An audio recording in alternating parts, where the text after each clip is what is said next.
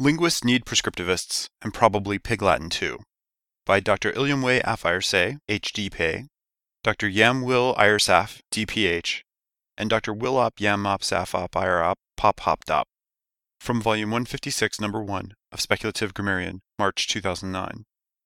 It has been theorized before that many of the perceived constraints on human language, and thus on any universal grammar of human language, are actually more likely to be constraints on the ways that human languages can change as they are transmitted from one generation to the next.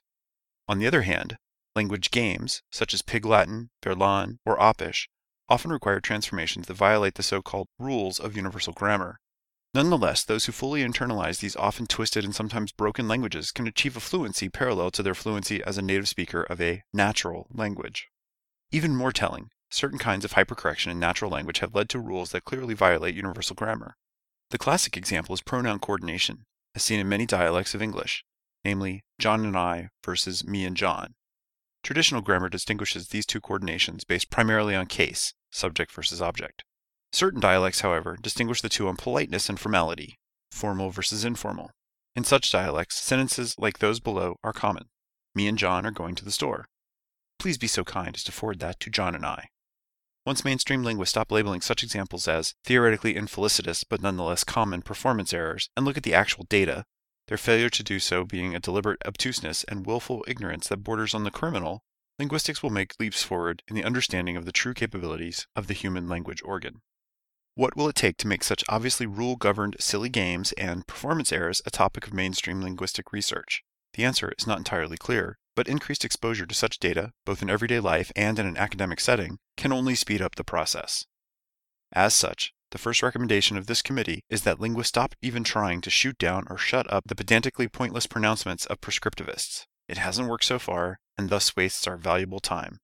But more to the point, we need these twittering authoritarian blowhards to twist the language of the socially insecure and linguistically naive masses into novel shapes that reveal the true limits of the underlying structure of language. More radically, the second recommendation of this committee is that introductory linguistics classes, i.e. the staple Ling 101, stop bothering to try to be a true introduction to the art and science of linguistics. Instead, make students' first exposure to linguistics a course where undergrads' grades depend on their ability to become fluent in language games like Pig Latin or Verlan. Since this could actually be fun for many students, such a winner of a class will likely increase enrollment in both the Ling 101 course and the follow-on course where real linguistics would be taught.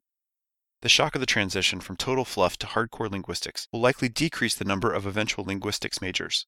This is a win-win situation, since increased enrollment means more money for departments, while a decrease in the number of linguistics majors will thin the herd out in the academic linguistic job market, another development of which we are in sore need. Finally, we would like to say thank you to all our readers for your help and support in this matter. References: Anderson, Stephen, 1992, Amorphous Morphology, Cambridge, Cambridge University Press. Owens J. A. Trey, 1993, Asle Ovle et Ye Unle Idle Te, Houston, Rice University Press.